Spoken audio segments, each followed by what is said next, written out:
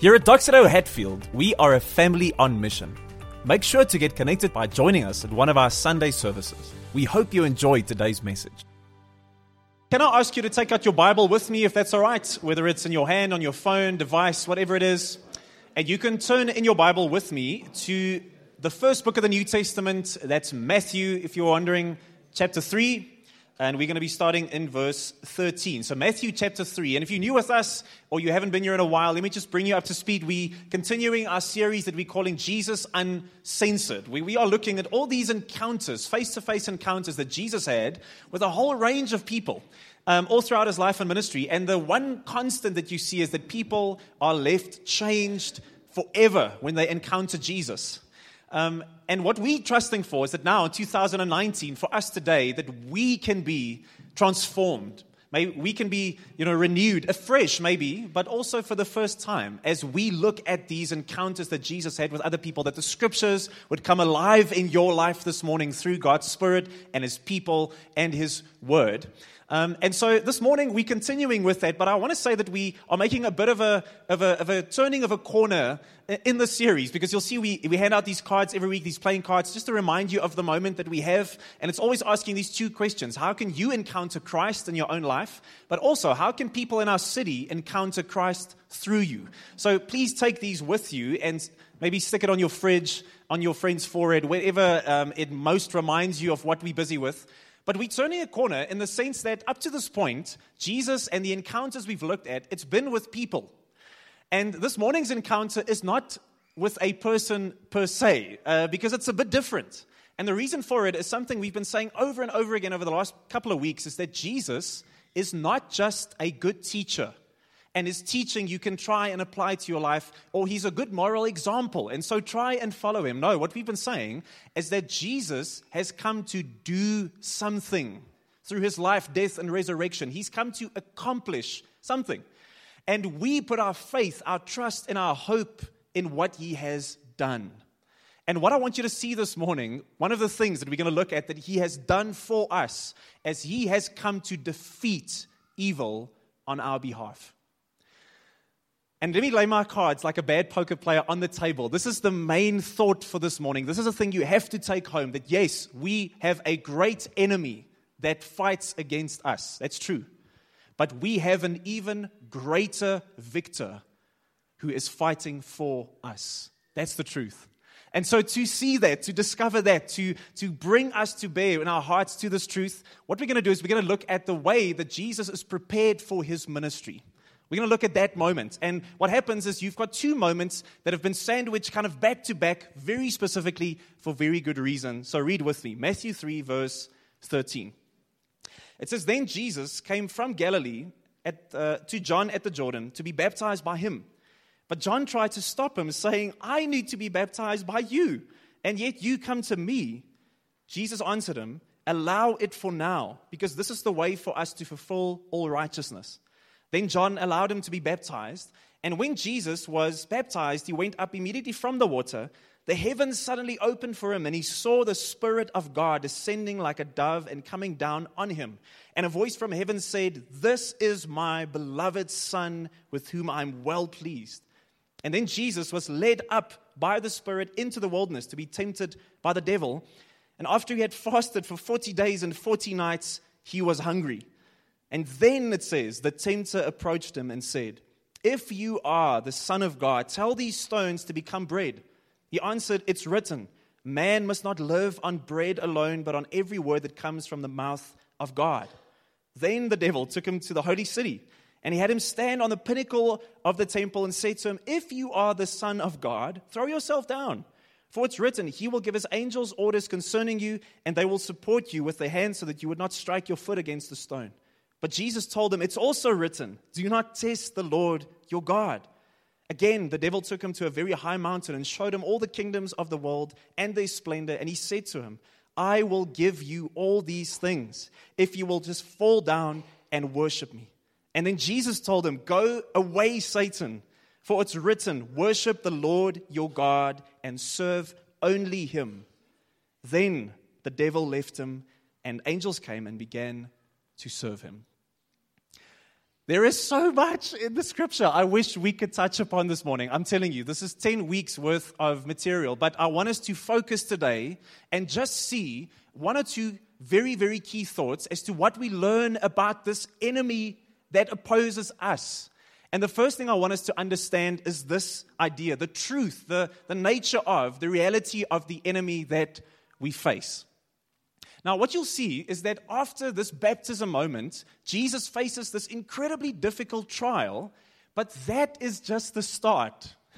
This is actually, the par for the course for the rest of Jesus' life. From this point onwards, it's just rejection, it's attempts on his life, it's betrayal, it's poverty, it's grief, it's loss, it's torture, and finally it's death. Everything almost goes south from this point onwards for Jesus. Now, what does that teach us? Two things, but the second one we'll get to right at the end. The first is, it teaches us that the reality of evil that we face in this life is robust and it's comprehensive. There is genuine evil that opposes us. That's the truth. Now, I want you to understand that if you make a statement like that on, the hilltops of Pretoria, that will be interpreted in many different ways. In our world today, people have got wildly different perspectives on what we would call evil. And some people struggle. All people have to struggle in their own worldview. No matter the religion or the philosophy or whatever it is that you walk according to in your life, you have to, like all people, wrestle with the great evil that we are faced with. Just this week, reading some of the newspaper again, you can't help but say there is great evil at work in our city, in our country, in our world. And all these different worldviews, philosophies have to wrestle with that. So let me give you a couple of examples of how they do that. One worldview is called dualism, where you say, that can be found in some of the ancient Greek religion. It can be found even today in things like karma and so forth, where you say the world is actually made up of these two equally matched forces. It's almost when you go outside our venue, you'll see there's a little arm wrestling table set up with rules and everything, so you can take out your buddy, and see who's the strongest between the two of you. That's almost this worldview, that there is evil and good, and the world is the epic struggle between the biceps of evil and the biceps of good, and who's going to win, we don't know. And the problem is, in this worldview, evil can never actually be defeated. The moment it looks like evil's getting the upper hand or good's getting the upper hand, they strike back at one another. It's this epic struggle going back and forth. Maybe another worldview will there not be dualism, but pantheism, pan meaning all. In other words, God is in everything. Everything is God. God is found in the tree, in the person, in the rock, in the caterpillar, but all those things are God, and God is all those things. Many, many religions, actually, something like Eckhart Tolle's, or some of the things like The Secret, or a lot of these, Oprah Winfrey-like worldviews of today, they cash in on this idea of all things being God. But you see, when the pantheist looks at the person who is struck down by cancer, or when they see the person suffering in poverty, what they have to say is, my friend, if you could only see that this evil, this suffering is also God. And if you could only see that all these things are so beautifully connected, because God is all, He is even the suffering and the evil. And so again, the answer is, it's just an illusion. There is no such thing as evil. You can't actually deal with it in that worldview.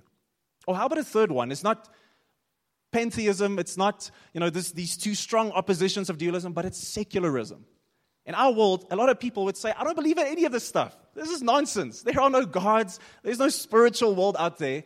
All we have is what we can see and put under a microscope. That's it. That's the fullness of the world out there. And the challenge with that is, you'll see, a couple of years ago, in the kind of modernist way of thinking, we would have said, if you look at someone who's committing evil, people that are engaged in evil things, actually, all that's happening is, we all blank slates. We get born as just absolutely pure whiteboard, and then from there on, the way your parents raised you, the things that happen in your life, the environment you grow up in, those things steer you towards evil. And so in the end, you can't really be held genuinely accountable for that, because that's just the environment that raised you. That's evil. In the novel that the movie was later based on, The Silence of the Lambs. What a scary, scary movie. Where they have this monstrous serial killer in Hannibal Lecter. There's a moment where he is speaking to Clarice, and he is, she's engaging him, and she asks him, what happened to you that you would do such horrendous things to other people?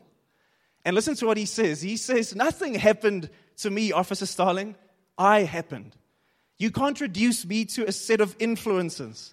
You've given up on good and evil for behaviorism, Officer Starling. Nothing is ever anybody's fault. Look at me, Officer Starling. He repeats that very creepily.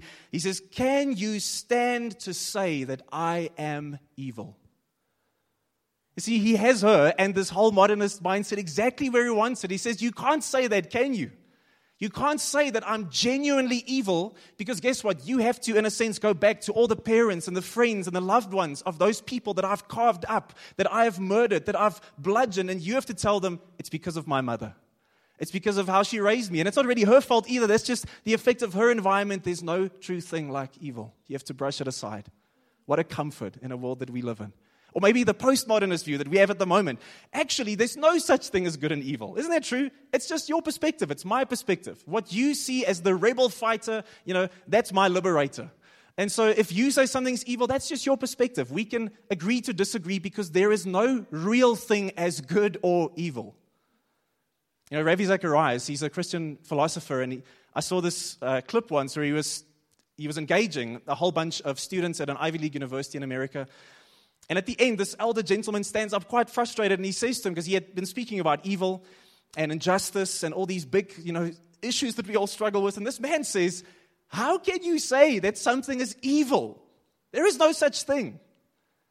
And so Ravi said, if I were to take, and sorry if this is a bit graphic for a moment, he says, if I were to take a newborn in front of all of us here, and I take a big knife, and I start carving up that newborn in front of all of you, would that be evil? He asks this man. And unfortunately, like Hannibal Lecter, he kind of has him. And this man replies, and he says, you know what, I wouldn't like what you are doing, but I can't actually say that it's evil. That's the truth. You see, whether it's dualism or pantheism or secularism or all these different worldviews, we don't have the tools in our worldview. The city that we live in, most people living here don't have the tools in their tool set to deal with the true evil that we face on a daily basis. So we have to wave it away. And then the Bible comes, and I think the Bible gives us such a different worldview when it comes to evil. The Bible says, let me give you a robust and comprehensive view of evil. And here's what it looks like. It says, you know what? You can't confine the evil in our world to just human choice, or it's just psychology or pharmacology. It's just the way that you grew up. It's just the influences of your world. It's just the society we live in. It says, yes, those things are true. And we see many examples of that in the Bible where those influences are true and great. But the Bible says, even if you take all those things together, the sum of them would not account for all the true evil that we see around us. It's not enough. No, the Bible comes and he says, let me give you something more personal, something more conniving, something more strategic. Let me give you the literal personification of evil, Satan. The devil, the great enemy. The Bible says you cannot account for all of this by mere psychology. There is someone. There is something with intent, not just behind all of it, but on top of all of it, around all of it. And when the rebellion of man's heart is met by an even greater amplification of it in the enemy, when our struggle is amplified by his intention, we find what we find today. So, we could literally, we could spend 10 weeks going just through some of the theology of the enemy. So I can't do that this morning, but just listen to this one verse that makes this point. Acts 5, verse 3, we have in the early church, one of the first events of the early church's adventure together, we have this couple, Ananias and Sapphira, and they are seeing everyone around them being so generous, and they love the generosity. And they don't want to be generous themselves because that would actually cost you. That's what church is. It costs our time and treasures and talents. So what they do is they say, we'll just pretend to be generous and we'll lie about what we're actually contributing. And listen to what Peter says to this husband. He says, Ananias, why has Satan filled your heart to lie to the Holy Spirit and keep back part of the proceeds? But then later, look in verse 4, what he says then to the same man. Why is it that you planned this thing in your heart? Isn't that amazing? He says, in one sentence, why have you allowed the enemy to creep into your heart? And on the other hand, why are you making this decision in your own heart? So he's saying, guess what? Yes, there is the person. Yes, there is intention. You are truly accountable for what you do. But even more than that, even more than the rebellion and the brokenness of mankind, there is this person. There is this personification of evil itself at work. The Bible says that is the account that we have for all the evil. But just before you get too creeped out this morning, I want you to take heart, because the Bible's not dualistic. And it's not saying that evil and God is in this epic struggle. Who's going to win? God's biceps are bulging as he's trying to arm wrestle the devil down. And he's wondering every day, will we make it, guys? We have to really pray. We have to warfare because we're falling behind. No, that's not the picture at all. The Bible says you get one category of things created, and then you get another category, God. And the one is infinitely removed from the other. It's not a contest. It's not even a subject of discussion. Probably one of my favorite books of all time is A.W. Tozer's The Knowledge of the Holy. And listen to what he says just about the transcendence of God. God is so transcendent above all things we can't even comprehend it. He says, forever God stands apart in light unapproachable. He is as high above an archangel, that's what the enemy is, as above a caterpillar. For the gulf, the gap that separates the archangel from the caterpillar is but finite, while the gulf between God and the archangel is infinite. The caterpillar and the archangel, though far removed from each other, in the scale of created things, are nevertheless one in that they are alike created. They both belong in the category of that which is not God and are separated from God by infinitude itself. God is not worried, stressed. He is not, thinking, what are we going to do? God is infinitely above the enemy we face. And most of the worldviews out there have no way to deal. How are we going to deal with this evil? And the Bible says, in our picture, it's not up for question anymore. It's not up for discussion. The end is clear. The infinite God has won the victory over evil. It's done. And we live in that reality. That's the hope that we have in Christ. That's the truth of our enemy. But the second thing we see is not just the truth, the reality, but also the strategy of this enemy. We see in this account, this encounter with Jesus, we see something of the strategy that he employs. Now, I think it's amazing that over the last couple of years, as with decades past, the devil has made quite a comeback in popular media. I don't know if you've noticed this. And he's always portrayed in one of two ways, it feels like, mostly. He's either a bumbling idiot, or he's this, hero character you can rally behind. So I think of classic movies, like The Devil's Advocate with Al Pacino and Keanu Reeves, where he's this kind of conniving, slimeball character. Or South Park has for years had this reoccurring devil character who's a bit of a flop. He's a bit of an idiot. He's a bit of a walkover. Even today, when I was younger, Sabrina the Teenage Witch was a PG kind of 13-like show. Now it's this dark, dark show with the devil personified. And again, similar to a show like Lucifer, he's this kind of ladies' man. People like him, and he's just, he's the life of the party. You can rally behind him. I think these kinds of portrayals so satisfy the devil. Because it makes him either so stupidly, unhelpful in any way. He's so incompetent that you don't take him seriously at all. Or in a secular view, it's like, that famous line, the greatest trick the devil ever pulled was to convince you that he's not real, that he doesn't exist. That's almost the one picture. Or the other one, he becomes this hero character. He's actually the sign of standing up to truth, and he's the one we can rally behind and make our symbol. I want you to listen just how differently the Bible portrays the enemy, with much more subtlety. And on the one hand, it's such a disarming picture. It's such a non-threatening picture that the Bible uses. Because in this passage it says in verse 1, then Jesus was led into the wilderness to what? To be tempted by the devil. And that word devil that they use, that the Greek is the word diabolos. And it simply means the slanderer. The slanderer. To slander someone is to say untrue things about them in order to tear down their reputation. When Shay and I used to work in an office before I joined the church full-time, there was this one lady who would very friendly in the morning greet you and then proceed to pretty much gossip about everyone in the office all the time. And there was this rumor at one stage going around that both of us were having affairs with other people in the office. I was shocked. This lady would be so friendly to you in the morning and then turn around and tell people, no, actually, he's sleeping with this person and she's sleeping with that person. What was she doing? She was slandering us, saying untrue things in order to tear down your image or reputation. That is exactly what we see the enemy doing.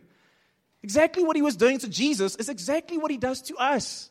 He slanders, he swindles, he twists, he turns, he distracts. That is his modus operandi. He does not have genuine power. He can only distract or confuse a bit. So I've taken together a whole bunch of scriptures for you. Just listen to as I read through it. These are some of the things that the Bible says. This is what he actually does. 1 Corinthians 7, it says he tempts. 2 Corinthians 11 says he disguises himself. Acts 26 says he influences. 2 Corinthians 12 says he torments. 2 Thessalonians 2 says he presents false miracles, signs, and wonders. 1 Thessalonians 2 says he hinders us. Or 2 Timothy 2 says he traps. These are all things that do not speak of this infinite power. It speaks of someone who is seeking to distract you, to pull you away, to turn your face. And the question is, away from what to what? It's simple. The enemy wants to turn your attention, your heart, away from God. Why? Because if he can do that, he removes you, he removes us from the source of life itself, from the one in which we have true joy, true identity, true security. We have hope and a future where we have a mission and a calling and a vocation. If he can pull me away from God, yes, I will continue to live outwardly. I will be like the living dead. Yes, I will still spend and work and go on vacation and do all these things as I'm serving my lesser gods of sex or business or esteem or friends. And those become my little gods that I serve who eventually disappoint and destroy me. Yes, you will continue living, but on the inside, you are dead. You are but a shell of what God has destined you to be. My favorite verse in the whole Bible, Psalm 16 verse 11 says, "You, God, reveal the path of life to me. In your presence is abundant joy. At your right hand are eternal pleasures." That is what God wants, or the devil, the enemy wants to pull us away from. That's why 1 Timothy 5:15 says, "For some have already turned away to follow Satan." That's all that he can do. He can frustrate, he can lie, he can tempt, he can call, but he can't actually touch us. I don't know if you see this, but several times the devil says to Jesus in this encounter, "If you are the Son of God." You see what he's doing? God has just spoken such truth over Jesus. He says, "You, my beloved Son, I'm well pleased in you." He has affirmed his affirmation over him. He's affirmed his calling and his worth and his joy. And the enemy says, "That's exactly where I'm going to try and tackle you now. If I can remove that security from your heart, you're done for. If I can just remove this affirmation that God has spoken over you, dislodge it from your heart and your soul, that you would doubt it." Because that's, in a sense, when you look at those three temptations, that's what he's doing. He's trying to get Jesus to ask God, "God, please, through a sign, through a miracle, show me that you love me. Show me that you affirm my calling." But guess what? You only ask for a sign like that when you doubt. Isn't that true? If my wife or my kids or a good friend says, "Joe, I love you," and I say, "No, show it to me. Please prove it to me." What is that saying? It says that I'm doubtful of that. I'm not sure of that. That's exactly what the enemy wants. If I can get you, if I can get Jesus to doubt the everlasting goodness of God, if I can get you to doubt the free grace and the abundant love of God, I've got you. That's all that he can do. That's why I love this description in John 8:44, where it says, speaking of Satan, it says, "He was a murderer from the beginning." How does he murder? He does it like this. "He does not stand in the truth, because there is no truth in him. When he tells a lie, he speaks from his own nature because he is a liar and the father of lies. He wants you to lose sight of and not believe that Jesus is who he says he is and that what he has done is for you and includes you. Guys, do you understand that if Jesus, in my heart, in my mind, is just a good man, he's a good teacher, and I can work hard to please God through doing what he's told me to do, man, that's a life not well spent. That's a life on a treadmill called religion. But if I can come to the understanding, to the revelation, to the conviction that Jesus has done it on my behalf, he doesn't come as an example. He comes as the one to do what I could not do. That changes everything. So the enemy wants you to not believe that Jesus is who he is. He wants you to think, wow, nice man, nice example. Let me try and imitate him. And I mean, notice what Jesus is actually, this is what's spoken over him at his baptism. It says here, the Father says, this is my beloved Son. That's the Father actually quoting Psalm 2. And the theme of Psalm 2 is that Jesus is he's the Messiah. He's the one come to tear down evil, to break the stronghold of sin and death and brokenness. And then he says, but I am well pleased in him. He's quoting Isaiah 53. That's what the Father is doing. And Isaiah 53 said that this conquering king, this king who comes to destroy evil, is also the suffering servant. Do you see the picture that God is sketching about Jesus? He is not a good man simply or a wise teacher. He is the conquering king come to destroy evil by taking it upon himself. He's the suffering servant king who doesn't come to give you just an example to follow. He comes to live the life and die the death and raise on your behalf that which you could not accomplish. He doesn't come to say do and do and do so that God would maybe accept you. He says, it's finished. I have done it. And please hear me this morning. This is so important. Through his life, through his death, through his resurrection, through what he has done, if I put my faith in that, what he accomplishes is so that God the Father would look at you this morning and look at me this morning in Jesus, and he would say, this is my son, this is my daughter in whom I am well pleased, my beloved. That is what Jesus accomplishes on our behalf. Now, do you know what that does to you if you truly live from the place of a finished work? That is like the fountainhead, the source. That's the taproot of the greatest joy you can ever tap into in this life. It's unending joy. It's perfect joy. I don't serve God or obey God or try to follow his wisdom because I have to pay him back because I feel bad for Jesus. No. I do that as a response to the great love that God has shown me. I don't try and prove myself to you or to God anymore because I have been found in Jesus perfectly pleasing and beloved to God. I am not made or broken by the opinions of other people anymore. I'm not made or broken by the failures or the successes of my life because in Jesus I've been found perfectly beloved by God. Do you see why the enemy wants to rob you of this? This kind of power, this kind of joy, this kind of conviction. If you have this, he has nothing. People who live from this finished joy have absolutely nothing to fear from the enemy. This is what he wants to rob you of. And so this morning, if you are not a Christian, if you are still trying to figure out what it means to follow Christ, the enemy wants to keep you from seeing the good news gospel of Jesus as a finished work on your behalf. And he wants you to think that he's just a good man that you can, brush aside. He wants you to think that it's what you can do for God instead of what God has done in Christ for us.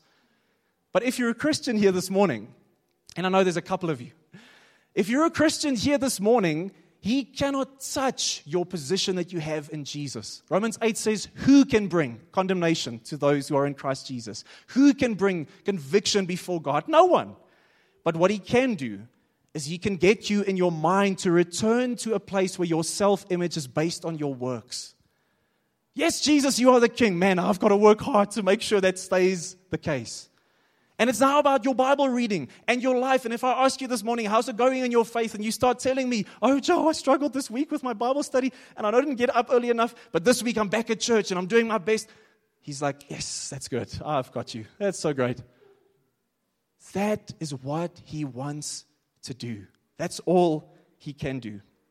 And please just recognize, before we finish off with this last thought, how the baptism and the temptation of Jesus are sandwiched together by this one word, then. It says, Jesus, He hears the voice of God speak this beautiful affirmation over Him, and then He goes into the desert and He's tempted. You see, we often think, God, if I could just live a glorifying life, if I can just please You, if I can do all the things I must do, then You will give me a comfortable life, a good life, an easy life, everything that I need and want. Isn't that true? Is that the truth? No, because here is the one person who actually did that, who actually lived a pleasing life, who absolutely perfected before God. And then, in the greatest moment of victory, it says, then He goes and He is tempted and He's taken to task by the devil. Friends, can I encourage you this morning? It's when you are in the will of God that the enemy is worried about you. Do you hear that? If you are spinning your wheels out there with the rest of our city, running after sex and money and career and friends, and you made or broken by those things, if you're serving those little gods, the enemy's like, great, I don't have to worry about that one, because you are serving your own gods. But when I say, yes, Jesus, I put my faith in You and I want to follow You from a place of love. I want to step into my commission, into my vocation. I want to be part of Your church, bringing spiritual lostness, and it's addressing those things and bringing hope and restoration to this city. Then the enemy says, oh my goodness, I'm sweating bullets because this one understands what they've been called to do. It's when the prophet and the painter and the plumber and the programmer and the doctor and the lawyer and the mom, when they understand who they are in Christ, the enemy says, now, then the enemy came. So can I encourage you this morning? The enemy knows where you are weak. He knows which lies, at what times, and in what ways to feed you. So can I ask you this morning, what are those lies that have taken root in your heart? What, not if, what lies? About your marriage, about your calling, about your life, about your worth, about your identity, about who Christ is. What have we allowed the enemy to speak into our hearts? Because I love this. 1 Peter 5 verse 8 says, be sober-minded, friends. Be alert. Why? Because your adversary, the devil, is prowling. 2 Corinthians 2:11 says, so that we may not be taken advantage of by Satan. Why? Because we are not ignorant of his schemes. I know what you are doing, friend. I know what you are doing. And I recognize it in my life, and I hear the lie, and I say no more. In Jesus, no more. Go away, Satan. So to finish off this morning, it's not just this truth, this reality of our enemy, and it's not just the strategies that he employs, but I want you to see this morning, it's his defeat. That's the key of this passage. It's the defeat of this enemy. Once heard a preacher saying he has been disarmed and defeated, so he has no feet or any arms left. That is the core of this passage. How did Jesus deal with Satan?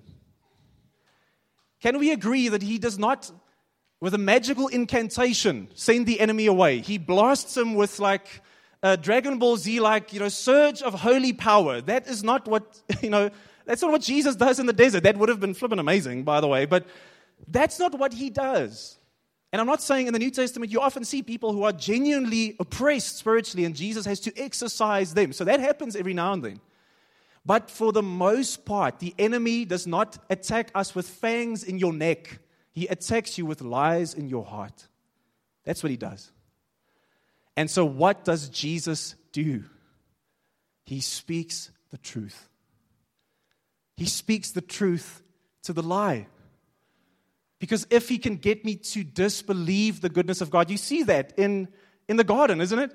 He doesn't come to Adam and Eve and he just, it's fireworks and magic and a whole bunch of special effects. No, he just says, is that true? Is that really the truth? He just tears down the character of God in your heart. He just comes to twist the promises of God in your heart. He just comes to sow doubt in your heart, because the Bible says your heart is not just a seat of emotion in your life. Your heart is where the true conviction of your life is lived out. So if the enemy can get you to say, in my mind, I believe that God is gracious, but in my heart, I am so sure that He's deeply disappointed with me. The enemy's like, yes, I got you. So what does Jesus do? He speaks the truth. He is so filled with the Word of God that when He is squeezed like a lemon, all that comes out is truth. So all 3 times Jesus quotes Scripture. In that first temptation, it's Deuteronomy 8 verse 3, and then 6 verse 16, and then 6 verse 13. He just quotes the truth of the Scripture back to the enemy. It is written. Even in Jesus' most dire moment on the cross, He's in the worst pain. He's in the worst, moment that He's ever faced. What does He do? He just quotes Psalm 22 verse 1. Jesus was so filled by fellowship with other people, by being alone, going out and spending time with His Father, by being invested in the Scriptures, by listening to the prophecy of the Spirit, by spending time with those who love God. He was so filled with the Word that when the enemy tried to chip away, truth just came out and he had to flee. Now, I ask you this morning, friends, if Jesus Christ did not think it good to go into battle without a full spectrum of the Word in His heart, how do we think we're going to do differently? How do I think I'm going to survive in my marriage and not have Him tear it down? Because a torn down marriage is a win for the enemy. How do I think in my vocation as a doctor or a teacher? How do I think that in my journey with God in church, the moment I step into the will of God when He attacks, that I will survive without the Word of God in me? No, the encouragement is, let the Word of God and the Spirit of God and the people of God invest that Scripture in you. And the music that you listen to and the conversations you have and church, if He can just get you to think, church or, the people of God, the Word of God, the Spirit of God, they're all nice to have. They're extras. Once I get time, I'll get to the Bible. If I have enough energy, I'll get to the church. If I am comfortable enough, I'll have someone over at my house that will encourage me. If I am in a space where I've got just so much margin, I will change some of the patterns of my life. He says, I've got you. Because you will be found empty when the enemy comes knocking. And the beautiful thing is the enemy says, I can do nothing when the Word is presented to me. Nothing. That's why I love Ephesians 6 verse 11. Read this with me. It says, put on the full armor of God so that you can stand, not run or flee against the schemes of the devil. For our struggle is not against flesh and blood, but against the rulers, the authorities, the cosmic powers of this darkness, against evil spiritual forces in heaven. And for this reason, take up the full armor of God so that you may be able to resist in the evil day. And having prepared everything, take your stand. Stand therefore with truth like a belt around your waist. The truth of God defeats the lies of the enemy. Learn to recognize it and learn to stand in it. What are the patterns of my life when it comes to the truth of God? Do we have good friends that remind us of? Do we have community that builds us? Do we have a relationship with the Spirit where I listen? I'm so guilty of that, I can tell you. God, I'm making time to just hear what you have to say. The enemy is defeated, friends. It's over. And maybe the worship team can join me, because we're going to respond in a moment. But I want you just to hear this for a second. There is such a big difference between a battle and a war. Do you know that? Battles are short little things, skirmishes that make up a much bigger issue. And in the scripture today, I want you to hear that the war is over. That's what Jesus says. The enemy is defeated. Now go to battle. The enemy's done, so now stand in truth. And for me, still the best example of that is Lieutenant Yuro Onoda, the Japanese soldier. I've told this story before. And he's stationed by the Japanese army in the Second World War in this Philippine island called Lubang. And he's asked to keep his station there, protect secure your perimeter. And he fights valiantly all throughout the war. But here's what happens. Eventually he gets sidetracked and he's, taken away from the rest of his battalion. And so he says, I'm going to stake it out in the jungle here. I won't sacrifice my post. But what happens is the war actually ends. But the news never reaches this poor man. So get this, for 29 years, he protects his post in the jungle, fighting a war that's long gone. To such an extent that eventually they have to find his superior officer. And 29 years later, they have to find him in the jungle, and this man has to come and relieve him of his post, having wasted 29 years of his life. Why? Because he was not living in the reality of a finished war. And here it says of Jesus, because this is the true ammunition that we have in this war against this enemy, in this passage. It's Jesus himself. It's Jesus himself. Hebrews 2:14 says, now, since the children have flesh and blood in common, Jesus also shared in these. He also came to this earth like you and me, to suffer and to die and to be tempted, so he can understand what you're going through. But it says this, so that through his death he might destroy the one holding the power of death, that is the devil. Or 1 John 3 verse 8, this just says, the Son of God was revealed for this purpose, to destroy the devil's works. Friends, the war is over. And so God just calls us, stand in truth. Stand for your marriage. Stand for your purpose. Stand for your calling. Yes, we face a great enemy, but we have an even greater victor who has fought and is fighting and will fight on our behalf. So let's stand together.